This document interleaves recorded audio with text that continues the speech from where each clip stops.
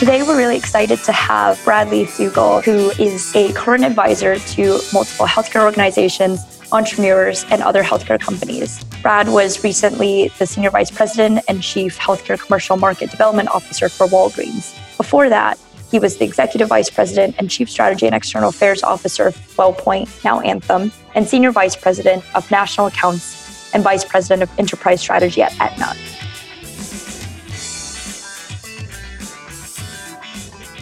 Brad, welcome to the podcast. We're really excited to have you today. Thank you for having me. I look forward to our conversation. Awesome. So, Brad, we have a tradition here on the Pulse podcast where we ask our guests, what did you want to be when you grew up? I wanted to be a park ranger when I was a little kid, and then realized that I actually really don't like camping that much. So I figured being a park ranger was not for me. That's so interesting. What led you to healthcare from your early aspirations as a park ranger? I should have been a vet, right? A veterinarian. It's sort of a lot of life is serendipity.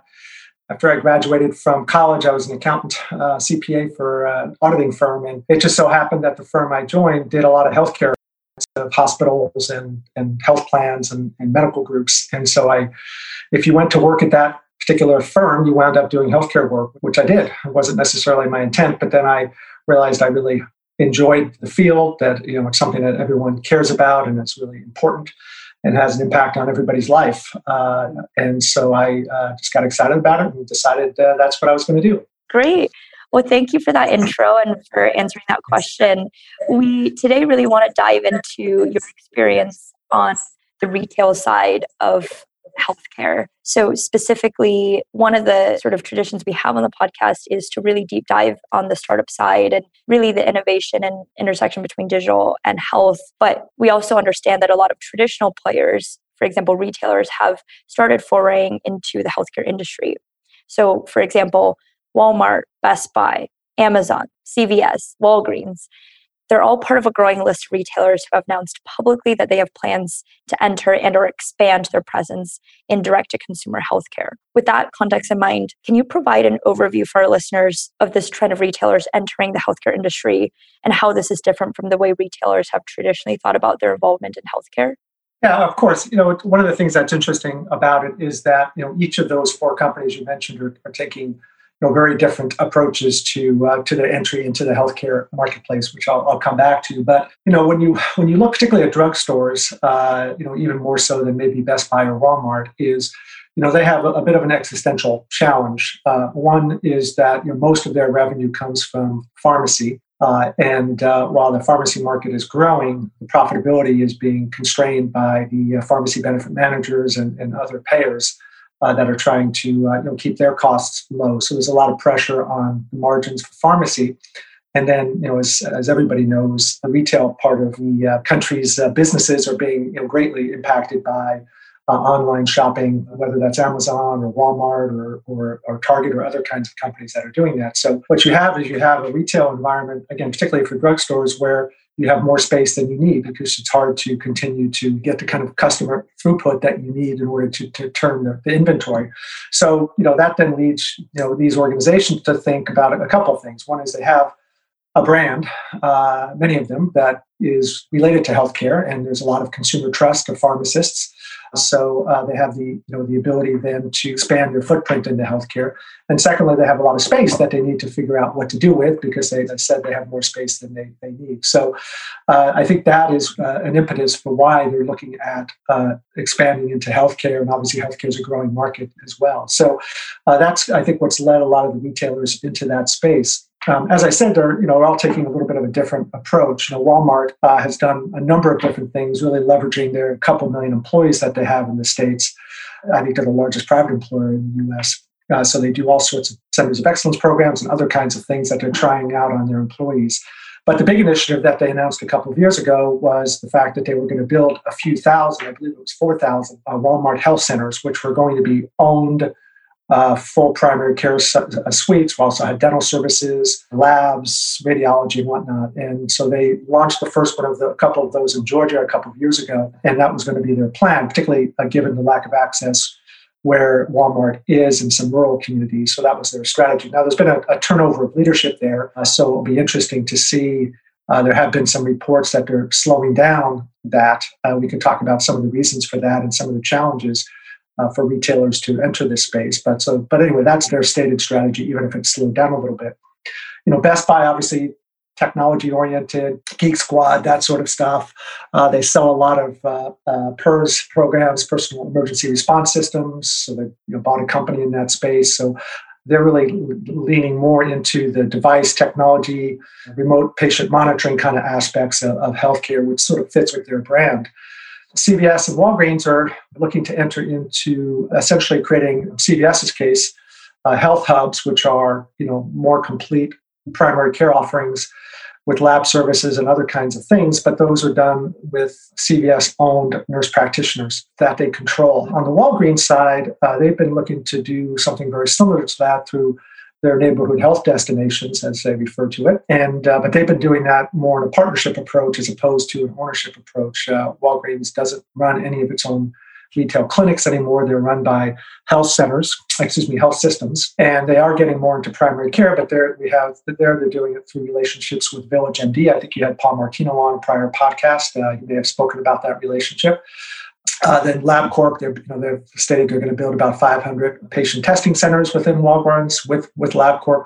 So they're looking to do it through a partnership approach. So, they're all trying to expand into aspects of healthcare in different ways, but definitely a trend, as you point out, for retailers to try to get into that space.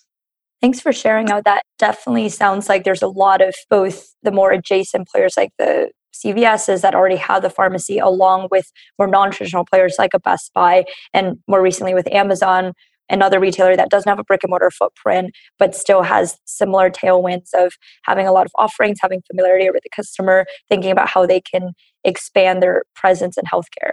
Given that familiarity with the customer and customer throughput and foot traffic, do you see the play for retailers currently as more direct to consumer, or is there also a route in your mind that's more direct to business or direct to enterprise, especially given how a lot of healthcare is funneled in a B2B or D2B model? Yeah, it's a great question because the natural place for them to look is in the D2C marketplace, right? Because you've got customers that are walking in. They have all sorts of different insurance. They work for all sorts of different employers. So it's a little bit harder from an enterprise perspective. But the problem is the direct-to-consumer marketplace, at least in traditional healthcare, is small. So within healthcare, people, they have insurance or have a job. They're often expecting somebody else to pay for things and not have to pay out of pocket for very much on their own. So I think the retailers look for the kinds of services that tend to be more patient or customer consumer directed or chosen.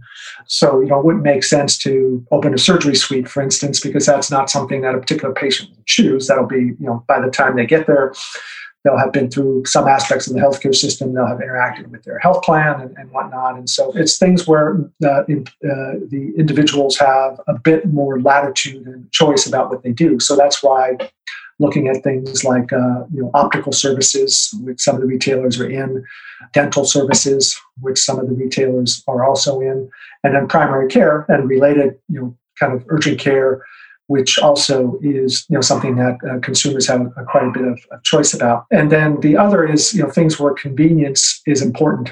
So, for instance, with the relationship that Walgreens has with LabCorp, if you've been to a patient service center, they tend not to be in the easiest to get to places because they're really trying to drive a cheap footprint.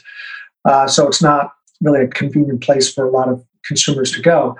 Whereas, again, drugstores are very convenient to everybody. And so having things where convenience is a differentiator, like getting your tests done, is also a key differentiator for those retailers. That sounds great. Thanks for sharing that.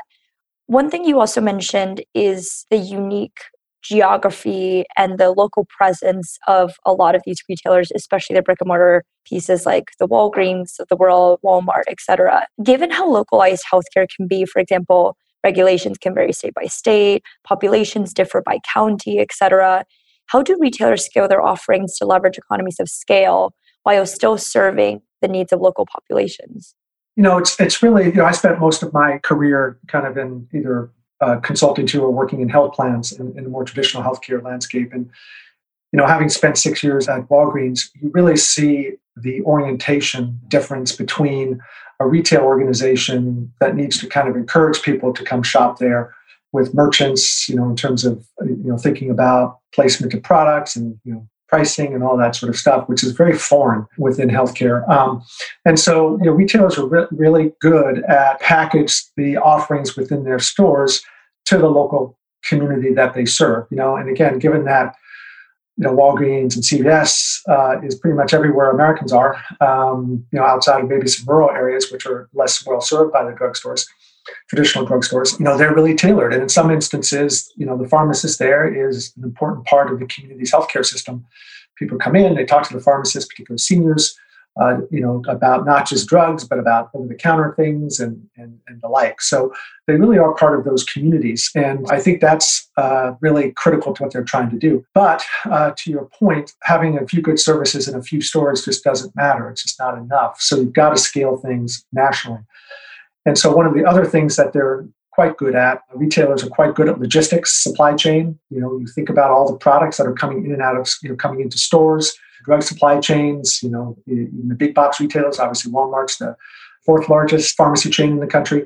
So, they're just really good at that logistical stuff. And they're also really good at building things. There was a period of time in Walgreens when it was in its rapid growth phase where they were opening up a store every couple of days.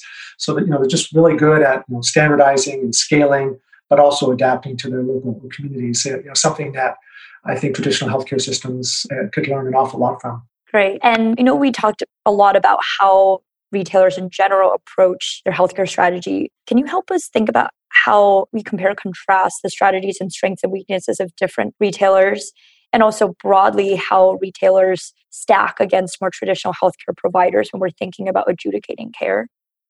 Yeah, I think a couple of things. As I said before, each is taking a slightly different approach. Walgreens with partnerships with VillageMD and other companies, CVS building their own kind of nurse practitioner-led models, Walmart building more full-service primary care clinics, and Best Buy focused more on devices and remote patient monitoring kinds of products. So a little bit different because it's sort of more connected with their geography and their brands. I think that a challenge for companies like Walmart is, when you look at a CVS or a Walgreens, if you look at the drugstore, 60-70% of the revenue that's coming into those drugstores is from drugs. So pharmacy is a very, very important, it's the core of what they do. When you look at someone like Walmart, even though they've got 3,000 or 4,000 pharmacies, it's just I don't remember the last stat, but I believe it's less than 5% of their overall revenue is pharmacy. So they've got so many other things to deal with, right? They've got big stores, they've got to deal with Amazon and the online explosion from that standpoint. They're in a do or die struggle with Kroger and Amazon on the grocery side. So they've got a lot of issues to sort through. So spending tons and tons of money, which is what it takes to build out these kinds of clinics, is really a challenge for them when there's other things that they could be spending their money on. I think the other thing that companies like Best Buy and Walmart have is when you think of a drugstore, you kind of see a drugstore in the healthcare space. You kind of can think of, Walgreens kind of healthcare-y. People don't think about Walmart that same way, even though they dispense a lot of drugs. That's not, I ask you, what do you think about Walmart? You would say they're a big box retailer that sells lawnmowers and a bunch of other stuff. So they have more of a brand issue to deal with, I think, in the consumer's minds. And I don't think CVS and Walgreens, have that same issue. People see them as part of the healthcare system to some extent. The problem they have, beyond challenges of getting people in the door to use these services, is that people, I think, give CVS and Walgreens permission to do certain kinds of healthcare things, but to kind of change the consumer's mindset about what a Walgreens store is or a CVS store is, it's going to take a lot of time. A lot of people think of the drugstores as convenience stores, not really, because they don't use the pharmacy that much. So they still have a brand issue, but they've got a head start over companies like Walmart and Best Buy and the grocery stores that also, many of whom also provide pharmacy services. I think it is really interesting what you talk about around consumer mind tricks. Healthcare is one of those industries that is so dependent on building that trust. And so it takes a lot of effort and time and experience for non-traditional players to occupy that mind share in the heads of consumers, that they are actually a place where you can trust the pharmacist. You can go there and get your life-saving medication in addition to potentially other things, if we think about med tech or other devices or supplementary products that may help. So absolutely, I think this push about what CVS demonstrates or communicates to a consumer versus Walmart or versus even Amazon or Best Buy. So now I think the question that people have is, what's the limit for retailers? Right now, they're starting to think about creating these sort of pseudo outpatient clinics, thinking about, as you mentioned before, turning around their real estate space, thinking about expanding pharmacy offerings. But what's the threshold, and if there is any? I think let's assume that all these organizations, particularly CVS and Walgreens, stay committed to this path. I don't think Best Buy is in the same category. It's sort of much more of a niche. And Walmart, we'll see if they stay committed to building out these 4,000 health centers. If they do, that would be enormously disruptive, but will also cost billions and billions of dollars. So we'll see what they decide to do. On the Walgreens and CVS side, I think that if they continue to invest and commit to it, you could see, 5-10 years from now, where you've got a much more engaged pharmacist and pharmacy providing, additional cognitive services as opposed to just dispensing drugs. And then you'll have a cluster of other healthcare services, maybe not in every store, but sort of in key geographies, and which will serve as kind of a healthcare hub in that community. So that would include primary care, lab testing, perhaps dental services or other kinds of services adjacent to that. And then the retail aspect of the store will be smaller and will have a more limited offering. So perhaps you won't have as many snacks and other kinds of things that you might traditionally have. It might look more like if you've been to a Walgreens or CVS that's inside of a hospital or a health system. You go in there, it has a lot more pulse oximeters and other kinds of services, which is, pulse oximeters are on everyone's minds these days, but things of that sort. And much less in terms of kind of the convenience store aspect. So I think if they stay committed to the strategy, which I think they will, time will tell, you will see these drugstores looking quite a bit different than they look today. And how are traditional healthcare providers responding to all of this? Yeah, I think initially they were very concerned that the retailers were going to come in a big way and either take away their patients or fragment the care of the patients. And that was never really that big of a risk, at least in my view, as, for instance, in traditional retail clinics, most of the people that, I believe half the people, if my recollection is right, that go into those clinics don't actually have a doctor. They're just accessing, convenient care for, ear infections and other kinds of things. So I don't think it was really that big of a threat. But I think they've reacted in two ways. One is that they decided they can learn a lot from retailers. So Walgreens has partnerships with 2-3 dozen health systems. They staff the clinics, Advocate Aurora in the Chicagoland area, Providence, St. Joe's out in Washington State and Oregon. So they're partnering with them because part of what the health systems are trying to do is to kind of learn from retailers about how to get better at patient engagement. And instead of building out their own clinics, they see the value in putting those clinics in really good real estate that drugstores tend to have. So that's I think one thing that they've learned is that these aren't threats. There's opportunities to expand their reach into the community by developing partnerships with some of these retailers. So that care isn't fragmented, that if you have a follow-up visit with an endocrinologist, you can do that with a nurse practitioner in Walgreens as opposed to having to drive to the campus of a hospital and park and wander around, get lost in a hospital and all that sort of stuff, as opposed to just kind of popping in, getting follow-up care like that. So I think, as I said, two things. One is kind of trying to learn as much as they can from retailers about how to do patient engagement, and then secondly, to try to incorporate these retail footprints into their overall health system ecosystem. Thanks for sharing that. That's really fascinating when you mentioned the collaboration model, because I agree that there's a lot of information and knowledge sharing that can happen across both sides in terms of the intricacies of how to manage care that traditional providers are very much more intimately familiar with, along with how you think about talking to the customer, being in the customer's mind that more big box retailers know. But I'll push a little bit here and think about if retailers and providers do see this as a threat. Because I can also imagine, because providers operate on such thin margins, any amount of traffic of patient services to retailers, specifically in cases where they don't have a collaborative model, so they're not getting a cut of that patient's care vis-a-vis the retailer, that they would feel that they need to do something to sort of bring the customer back to their more traditional hubs. So do you see that at all? And what do providers do when they think about how they actually maintain their familiarity with the customer?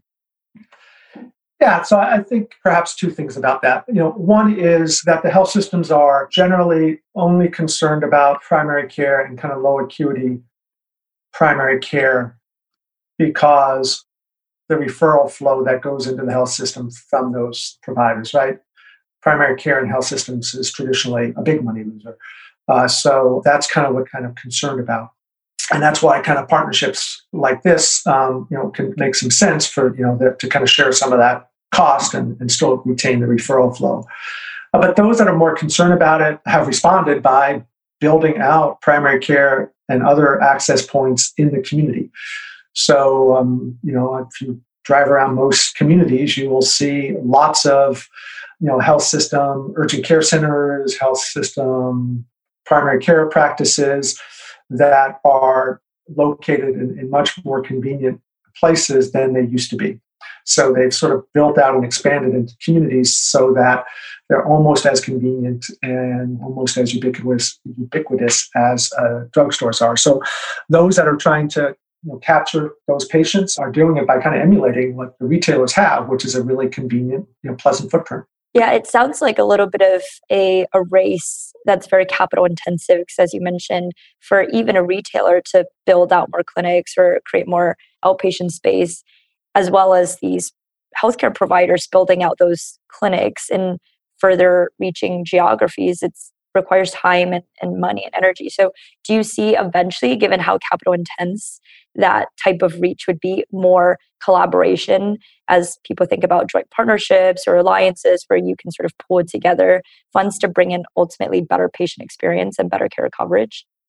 Yeah, I think that's right. I mean, I think, when you see it with some of the companies that have gone public recently, even like in Oak Street or One Medical, is, they tend to lose a lot of money because, and it's the same thing with, building a drugstore. You lose money to begin with because you've got to build up a patient flow. You've got to build up foot traffic. So, the cost of these sorts of expansions is not just the capital cost of building it, but it's the losses that you have to sustain for a few years until you get to the critical mass of customers that are required to be profitable. So that's why some of these partnerships make sense, which is, Paul probably spoke about this. I don't know all the details of the VillageMD Walgreens partnership, but I believe that some of it is around Walgreens helping to fund the expansion of these clinics in Walgreens because they are expensive. So I think in the same way with some of the partnerships that Walgreens has with health systems that are operating clinics in their geographies is, the space is built, it just needs to be retrofit. There's already traffic that's coming in and out of that store already. So it shortens up the amount of time towards break even and profitability with partnerships of that sort. But you're right. I mean, it's incredibly capital intensive to build out these healthcare facilities. I want to pivot now to think about how payers are reacting to these changes. Can you share a little bit about what a lot of payers are thinking when they see this move by retailers? Is it adding further complexity to their work, or is there a play for collaboration here, thinking about the Aetna CVS merger and then the Walmart Humana talks about mergers as well? Well, one of the big challenges for the healthcare services within these retailers is, even though they have lots of traffic coming in and out, it's not necessarily traffic that's looking or interested in going and seeing a doctor or a nurse practitioner, right? So one of the reasons that CVS and Aetna makes some sense, and I'm really excited to see how that plays out and whether it works, is that you have a patient flow from Aetna patients that you can encourage to go through the CVS channel, through the health hubs. I think Karen Lynch, the CEO, or CVS Health CEO, former Aetna CEO, said that they're going back into the exchange markets, the ACA exchange markets, and they're going to focus on geographies where they have a lot of these health hubs already built out. So, they're going to try to test that model. So, you can, as the payer, either force, if you want to be aggressive about it, but if not force, you can encourage and incent, provide information to patients to use those clinics. That's harder to do in a partnership approach because it doesn't always work quite that easily or seamlessly. So again, I think that'll be interesting to see. whether that, how that really plays out. But I think it's a really exciting model to have a market test of. So on the payer side, I think they look at it in a couple of ways. One is that a lot of the partnership discussions with the retailers that have drugstores are around the pharmacy aspect of things. So they're looking for help on adherence. They're looking for help on getting folks flu shots and things of that sort. So that's a natural area of partnership between the payers and the drugstores, and Walmart has drugs and pharmacies in their stores. So that's a lot of the conversation. But I think the payers are also looking for, and I can say this as a former payer myself, are always looking to figure out how to buy things more cheaply. So, and to kind of maximize site of service. So I think that they are very interested in some of these models where they can have services delivered in a drugstore at a much, at a lower price point than what that service would cost in a doctor's office or in an outpatient setting. So I think they're quite interested in these models to try to drive patients into lower cost settings. That's really fascinating. Thanks for sharing those observations from your experience as well at Wellpoint Anthem.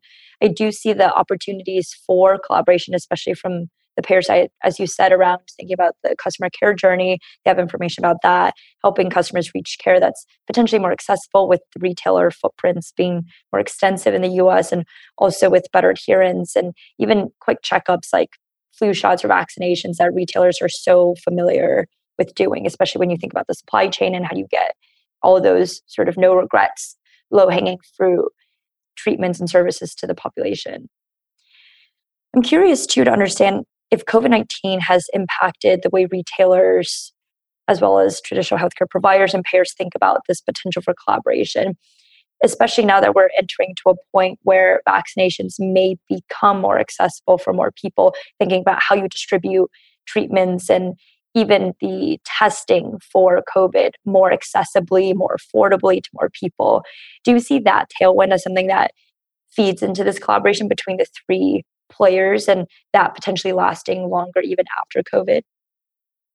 I think that will have a lasting impact in perhaps one way, which I think is the telehealth and other kinds of services. I think that has accelerated. Obviously, it's come back down quite a bit, but still is at an elevated level. Retailers have those offerings as well, which are being tapped into by some of the payers. And so I see that as something that will endure. I think one of the things that the drugstores and pharmacies have an opportunity with now with COVID is to really just, nail the vaccine distribution over the next several months. And I think if they do that and demonstrate that, there'll be a lot of collaboration between the system and payers to try to get people, vaccinated. And the best place, the easiest place for people to get vaccinated is at these drugstores and pharmacies. So I think there'll be a ton of collaboration and effort around that. But I don't know that in and of itself will really fundamentally change the basic dynamics, of the relationship among payers, retailers, and health systems. I think that's on a natural trajectory towards partnership that's perhaps accelerated a little bit, but I don't know that it's going to be like a game changer where instantaneously the world is a different place. Now, having said all of this, do you think that this move of retailers into healthcare is ultimately good or bad for the consumer? I think it's good. I think it's hard to argue that more choices, more convenience, perhaps more affordable services is bad for consumers. I think the only way it could be bad is if the retailers create islands of care that are disconnected from the rest of the healthcare system, and that doesn't have to be the case. There's all sorts of connection points and interoperability that can exist to make that not happen. And one of the things that's great about the partnerships that Walgreens has with those health systems is that the retail clinics are using the same EHRs that the health systems are using, so those patients are well connected back into their system. So I see it as additive and better for consumers going forward. Touching off of more forward-looking implications, what will you be paying attention to as you continue to observe this trend of retailers moving to healthcare?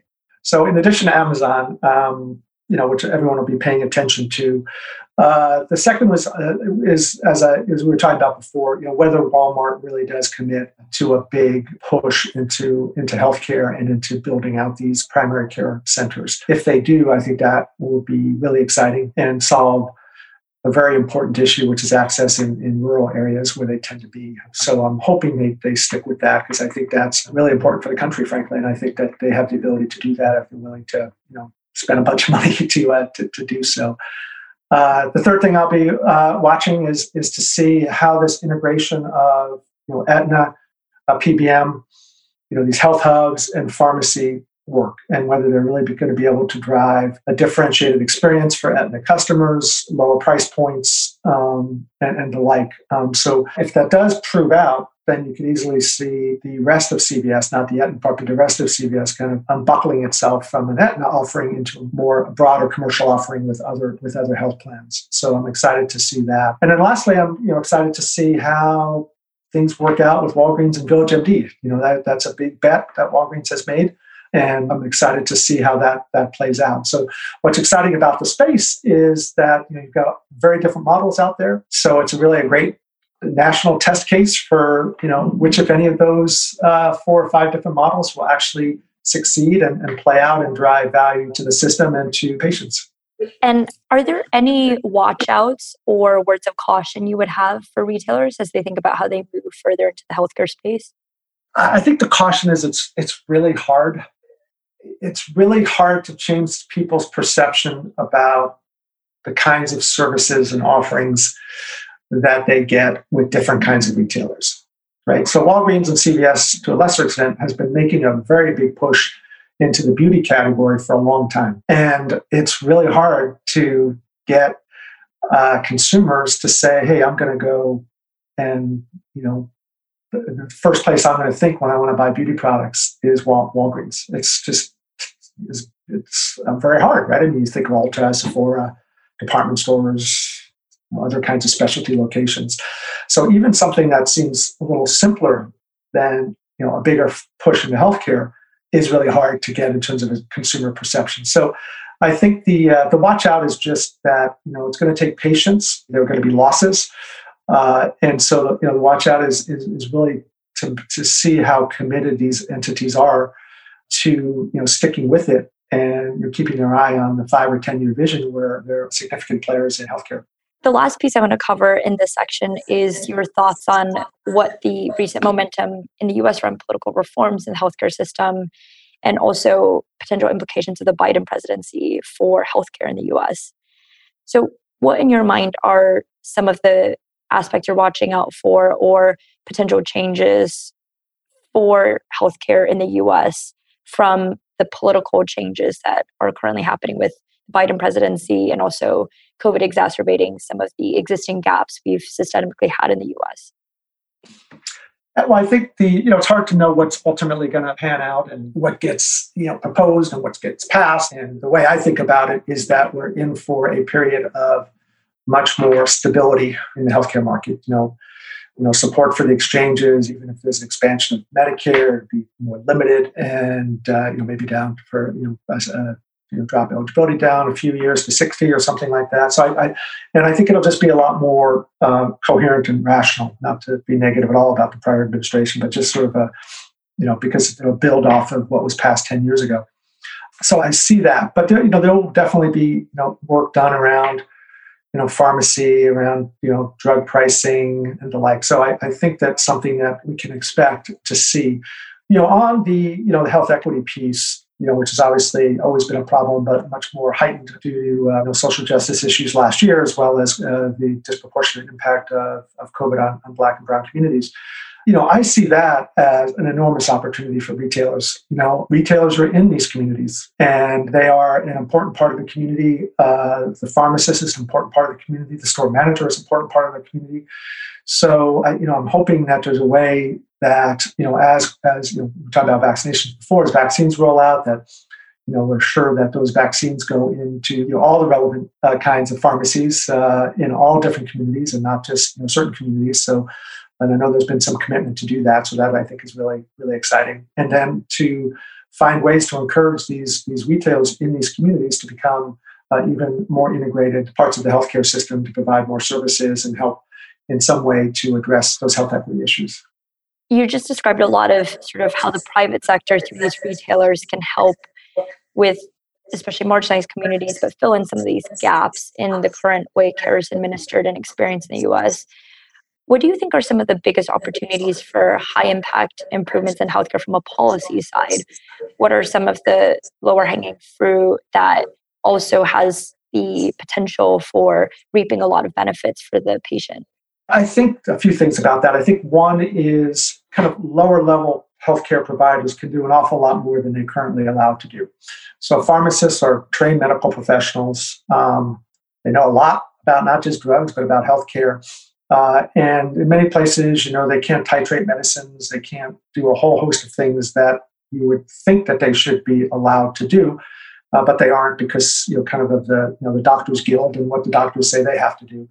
Same thing with nurse practitioners. So one thing I think that would be really transformative and perhaps could be accelerated because of COVID is to as they say, it's kind of a bit of a cliche now, but let health professionals practice at the top of their license. Let them do those sorts of things. Takes a burden off of primary care and other physicians so that they don't have to do that other people are perfectly adequately trained to do. And that extends into aspects of digital health and things of that sort. So I think that's something that would be really impactful. And I also think that, I'm of a couple of different minds about this, but, one of the reasons that telemedicine kind of took off was pay parity between physical visits and digital visits. I understand the payers' concerns about that. I know that it's very easy to abuse. But I think if we really want to reach out into the community and reach out to rural areas and underserved areas, we need to find a way to make sure that telemedicine, text messaging, remote monitoring, all sorts of things are adequately encouraged and adequately paid for. Because I think the risk is, even if the reimbursements for some of those services are just even marginally less than physical services, the health system is going to naturally go to where they get paid more and start having people driving in for relatively routine things that can easily be done either telephonically or by video. So I'm hoping that that's a change that we'll be able to figure out how to make stick. Thanks so much for sharing those thoughts.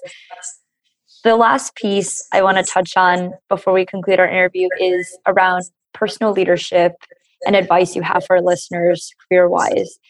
So we know you've worn many hats throughout your career and currently sit on the board of several companies while advising additional healthcare companies and entrepreneurs. You've seen a lot of successes and failures. So what are some of the factors that influence that success or failure on both the individual level and also at the company level? Well, at the individual level, my advice is to be a student of the industry that you're in. Read about, stuff that, even if it's not relevant to your job, read about stuff that's going on in healthcare. Read about what hospitals are doing. If you're a payer, if you're in a hospital, read about what payers are doing. And just be a student of the industry. Try to understand as much of that industry as you can. And don't solely focus on kind of your job and what you need to know to do your specific job. Because the more you know about the industry, it's such an interconnected, particularly in healthcare, such an interconnected industry that understanding all the different counterparties and the environments that they're in is critically important. So that's the main individual advice. Beyond the usual stuff about doing what you like or work with people you like and things of that sort. But just study your industry.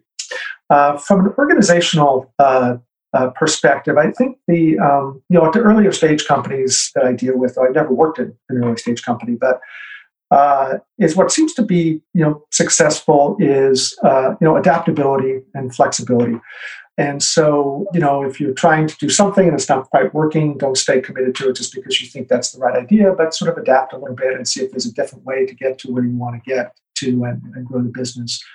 Certainly the same can be said about big companies. The problem I see with big companies sometimes is often, a lot of people have to say yes and only one person has to say no oftentimes. And that, so, staying committed to something, and it's similar to what, may or may not happen with Walmart, right? You make a big announcement, you head down a path, you have a new CEO, you have a new head of health and wellness, and maybe there's a different direction now. So I think that's one of the things that's really hard for organizations to do is kind of to stay committed over the long term for certain initiatives. And what are some of the biggest learnings you've had throughout your career?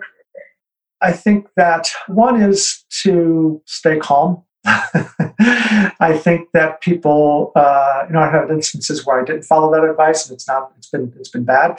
I think that, particularly in environments where there's a lot of stress in healthcare, you're also, particularly when I was doing Walgreens, you're negotiating, long-term multi-billion-dollar contracts with counterparties that really are the life of the organization and can be enormously stressful. What you don't want to do is react. If a counterparty does something or the government does something, there's an investor, whatever it is, that just stay kind of calm and relaxed, because then you're best able to think about it, understand it, get the right input that you need in order to make a good decision.